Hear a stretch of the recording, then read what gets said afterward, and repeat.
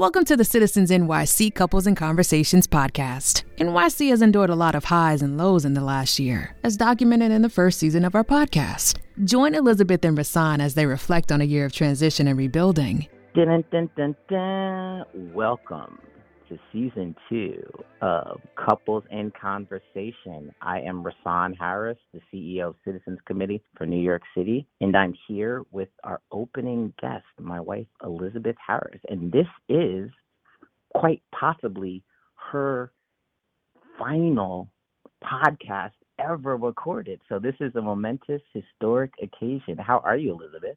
I'm hanging in there. I'm okay. This possibly will be my final podcast. I mean, who predicted the pandemic? I mean, a lot of things that are unpredictable that are happening these days. So you can never say I never in today's day and age. No, it only took an act of God to get me on a podcast. Nothing major, just an act of God, quite literally. Well, there you go. So that's once there was the pandemic, I thought, well, throw caution to the wind. So here I am. Absolutely. So, we were the first guest, and it's been approximately a year since we started this endeavor. And why did we do the podcast? I think we wanted to have folks get a peek into what New Yorkers are going through. Citizens Committee supports fantastic neighborhood leaders across the city, and we also have folks who are thought leaders and political leaders and leaders of industry and culture that are been part of our family. And the podcast was a way for folks to hear what people are going through in the midst of this unprecedented time, and for folks to share. And I just really appreciate how open you were to share a little bit of yourself with folks through this podcast as we first entered into the pandemic together. So my question to you first and foremost is, how are you feeling now, almost a year out from what we went through? Well, we're in a very different place, I think, globally, nationally, and in our household. Within the last year, the world has reopened. New York City has reopened. We have a vaccine now. I think critically for a lot of families with kids of all ages, if you want your kid to be in school every day, that's an option. It wasn't an option last year. I think we're slowly all getting back to normal. We're trying to figure out what normal looks like in the future and living it every day. I know that, I have a different job. A year ago, we were home all day, every day together. This year, you're still home. I have a different job, and I'm in the office 4 or 5 days a week. And that's actually, it's been nice to get out, to put work clothes on again, to grab my coffee in the morning, to get on the subway like a real New Yorker again and go into Midtown and experience life and to be around other people and to be with work colleagues who have and eventually will become friends. That's a nice feeling again. It feels like normalcy. So yeah, normal feels good in the midst of stuff that was so challenging. Quarantining and it just being the two of us and our daughter, doing our daily jobs and helping her try to get whatever learning and education she could get in the midst of us trying to do our daily jobs and being socially distanced from folks. It was really challenging, especially explaining that to a young child, that even though she sees someone right in front of her, that she couldn't necessarily get as close, or she had to have a cautious approach to interactions. But now she's back in school 5 days a week, which is amazing. It's also incredible that she is getting a chance to be outside with her friends. It's incredible that we had that time together when we were hunkered down as a family, because I think gave us a chance to know each other in ways that we wouldn't have gotten to know each other otherwise. But as you said, it's also great to be able to get out there and venture in the world and come back to a home that you love. Because variety is the spice of life. And so being able to toggle between the both, I think for you has been great. But I'm here day in, day out, working from home and trying to create community with my work colleagues. is a challenge, but I think is also definitely a privilege because we found other ways innovatively to connect with each other, whether it's over Zoom or Slack. And using the technology, we've been able to broadcast great people and great thought leaders across New York City to folks that might otherwise not have had access to them because you can't And you just go just to had someone. a great event at the Boathouse, right? It was like the inaugural citizens event since the pandemic started. Exactly. And so that was incredible. So I was able to get out and see folks that I've been only seeing on Zoom for all this time. So it was fantastic being able to connect with all these different New Yorkers and have a celebration that was uniquely New York. DJ Storm and Norman, it was a step and repeat. That wasn't a step and repeat. It was graffiti. And it was folks from different parts of the city. And I felt the vibe and the celebration of being out there made folks feel like incredible. And I think, you know, it's interesting as staring down at the end of the year and looking at the holidays. You know, last year, everybody in our family sort of went to their individual corners and, you know, each household spent the holidays alone. We spend Thanksgiving alone. We usually have a really big Thanksgiving celebration. We didn't do that last year. We didn't do that for Christmas or for New Year's. And this year we're actually planning to be with family again for Thanksgiving. And, you know, that's nice.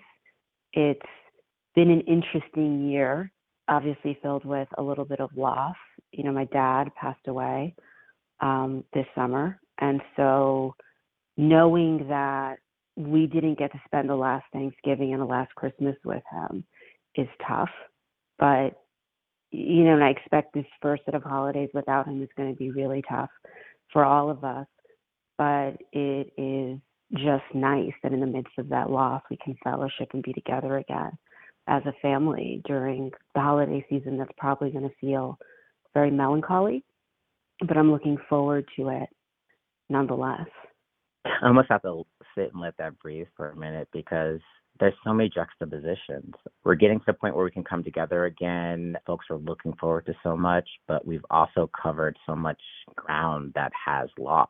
And so holding the joy and the hope for the future of things getting better, but also, you know, being present with the loss and what it means and giving yourself the mental break and the mental health break to like it's okay to be sad and it's okay to feel those things, but there's also hope.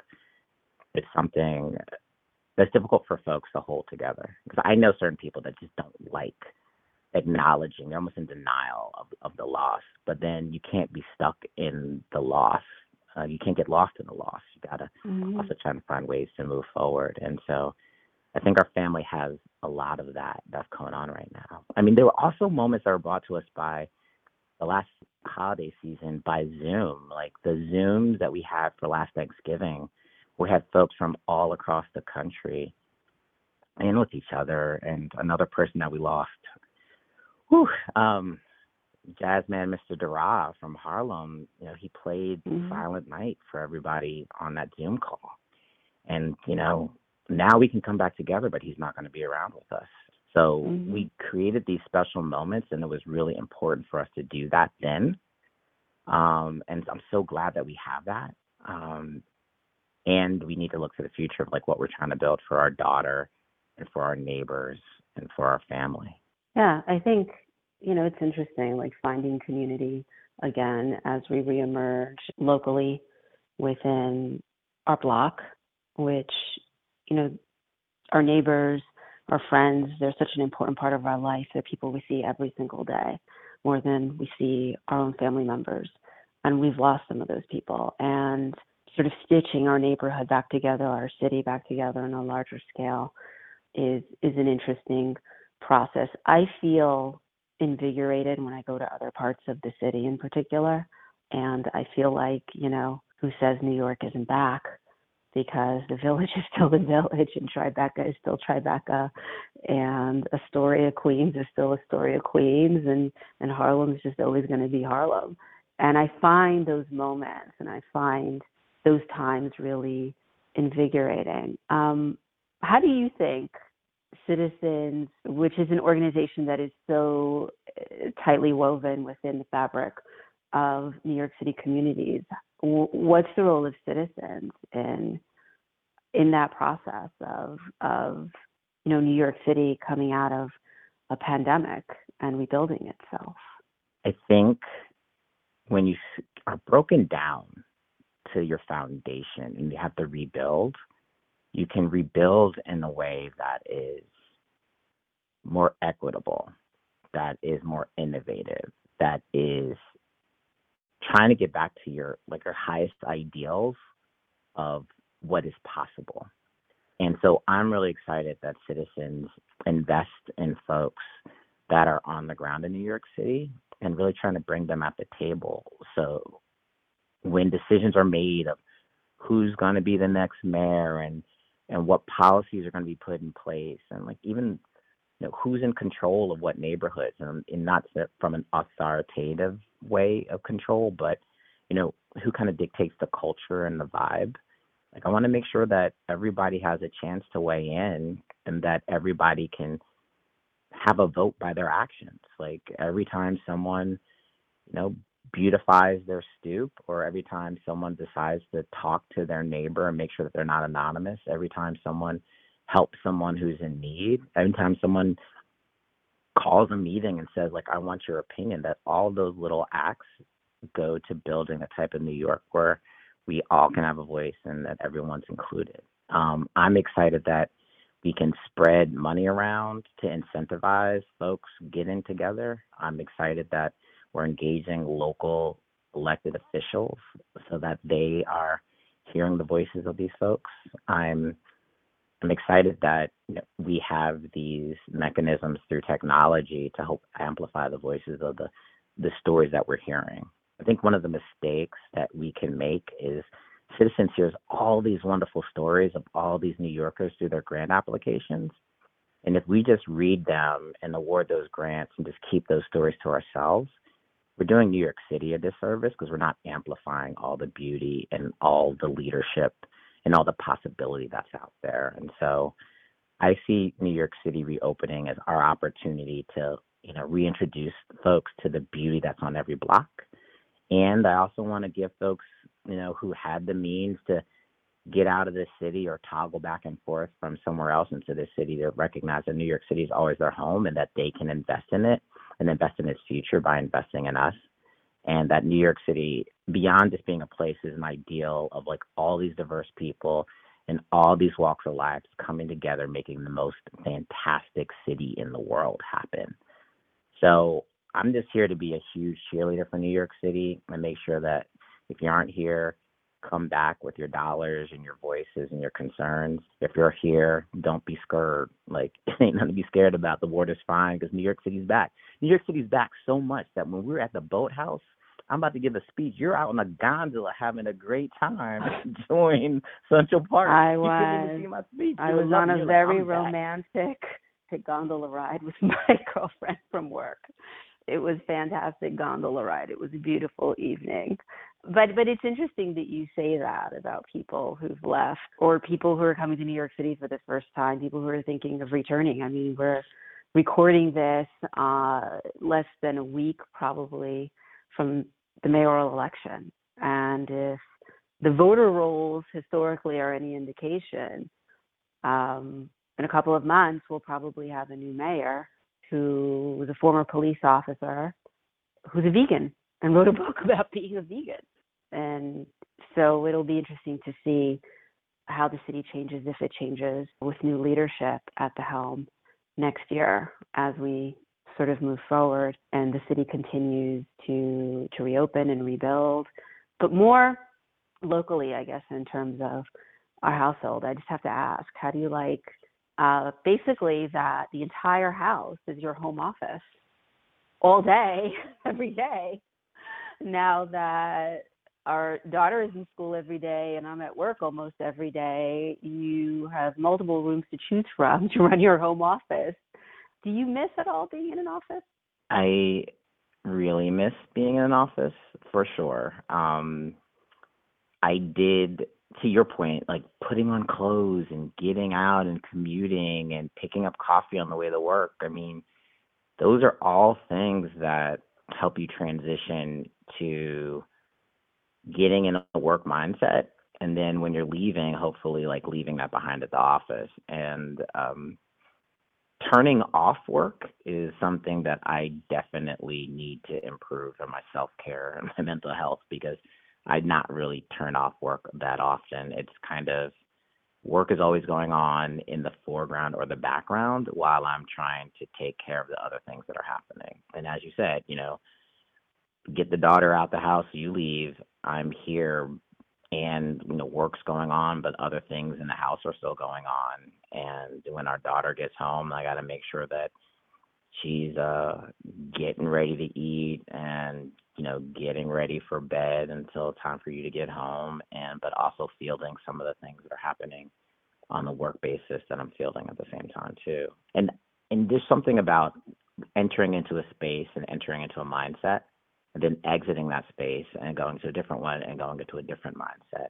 And if your work is your home and your home is your work, sometimes you just stay on in one mindset, and trying to find ways to transition is really difficult to do. So, that's my stretch goal. It's not New Year's time yet, but I'm maybe making a resolution that I need to find a way to reset. That is great, a great goal. And there is also an opportunity for me to also get out. So I had a fantastic time doing a day of action up in the Bronx at Sunshine Garden and getting out there with them. I've been able to go around the city and meet different stakeholders and partners in different parts of the city. So I think those are the times that I feel I can get the energy of New York City and be engaged and, hopefully get some of that transition time that I need. That's great for my mental health. I don't miss the fact that when I worked from home, I felt like my days just became very, very long, because you don't turn off work, essentially. You're on all the time. And so I don't miss that at all. But I feel like you guys have a great way of communicating. I still don't know what Slack is. I've never been on it. I don't know how to find it. To me, Slack is somebody who cuts corners and doesn't do their job. I didn't know It was an application or something that people use. So I mean, we use Zoom. There we go. That's what I use at work, is Zoom. Yeah. And that's about as innovative as it gets in my corner of the world. But yeah, I don't miss, I have to say, working from home. I feel like the sweet spot, though, is 3 days a week in the office and 2 days a week at home. For me, that's kind of, the sweet spot, but it is what it is. Yeah. And just really quickly to your point, not having to commute has made me hyper productive. We've done a podcast. We've done a gazillion different live sessions that end up becoming YouTube sessions that are shared. I've edited more videos than ever in my life. I feel like I'm a little Spike Lee because of the fact that I've been able to made you hyper working from home, let alone hyper productive. You're constantly editing video, constantly sending emails, constantly thinking about work things. Yeah, it's pretty constant. Yeah, so again, New Year's resolution, we got that, But also, I want to go really quickly to the point that for our other listeners, that Elizabeth probably is not doing this podcast again, but you can go back and listen to our very first one. You can hear our board member Ernie Lyles and his wife Princess. You can hear about the future of New York City, our New Yorker for New York honoree Nicole Lee talking to one of our board members, Janet Burak. You can hear Susan Coleman, who is another one of our honorees, talking to our good friend Rebecca Cohen, a book of haikus on New York. We're talking about public access television and BronxNet. We have so many podcasts. Again, production since we've been in this new mode of working. And I think I'll transition this and then I'll let you give final thoughts. For me, the sweet spot for me is going to be kind of like you said, hybrid. So a little bit remote, a little bit in person, the access that you talking to folks that are the the highest level of government and business and philanthropy and community members and connecting them all over technology because you couldn't get past someone's like secretary to get the appointment, but also showing up in person in community in like Brownsville or Bed-Stuy or Far Rockaway or, out there on the South Shore of Staten Island to be with people where they are, to spend some quality time. Because I've also, I made 3 trips out to Staten Island since the quarantine's been down. Or since COVID's come around, and got to know that community a lot better. So I think just keeping the energy on both levels, technology that, connects with folks here and, near and far, but then also getting close enough so you can like shake somebody's hand and see their expression. If we can do both, then we're really winning.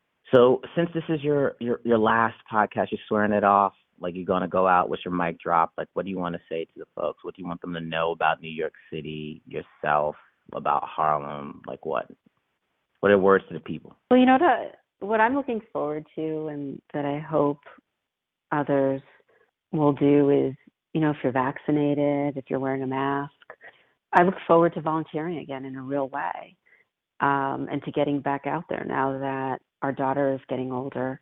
I want to model for her what volunteerism looks like. And I don't know if we'll be able to do it this Thanksgiving, but definitely next Thanksgiving, now that she's a little bit older, being able to work in a soup kitchen or do something that's really hands-on other than just, taking some angels off a tree and wrapping gifts. Not that is not meaningful. We do that every year. That's very meaningful. That's very important. We tell her that for Santa to come bring her gifts, she needs to give some gifts away. We can't just amass things. But I look forward to volunteering in a demonstrative way. And I hope other people, other New Yorkers, will start thinking about that again. I think that's important. And those are my final words. Almost like Biggie. It's like show love, it's the Brooklyn way. Show love, it's the New York way. Brought to you by Elizabeth Harris, that's not doing any more podcasts. Because she said, I will kick you out the house if you drag me to do these things anymore. But I think the people like hearing what you got to say from time to time. So thank you for being such a great New Yorker, a great partner, a great mother, a great friend. And I just would not imagine doing this journey without you. And I couldn't imagine a better partner in all of this. So thank you so much. Likewise. And thank you for the opportunity to do this. Remember to apply for a Citizens Committee grant as the application launches this fall for 2022 funding. Visit citizensnyc.org for more information.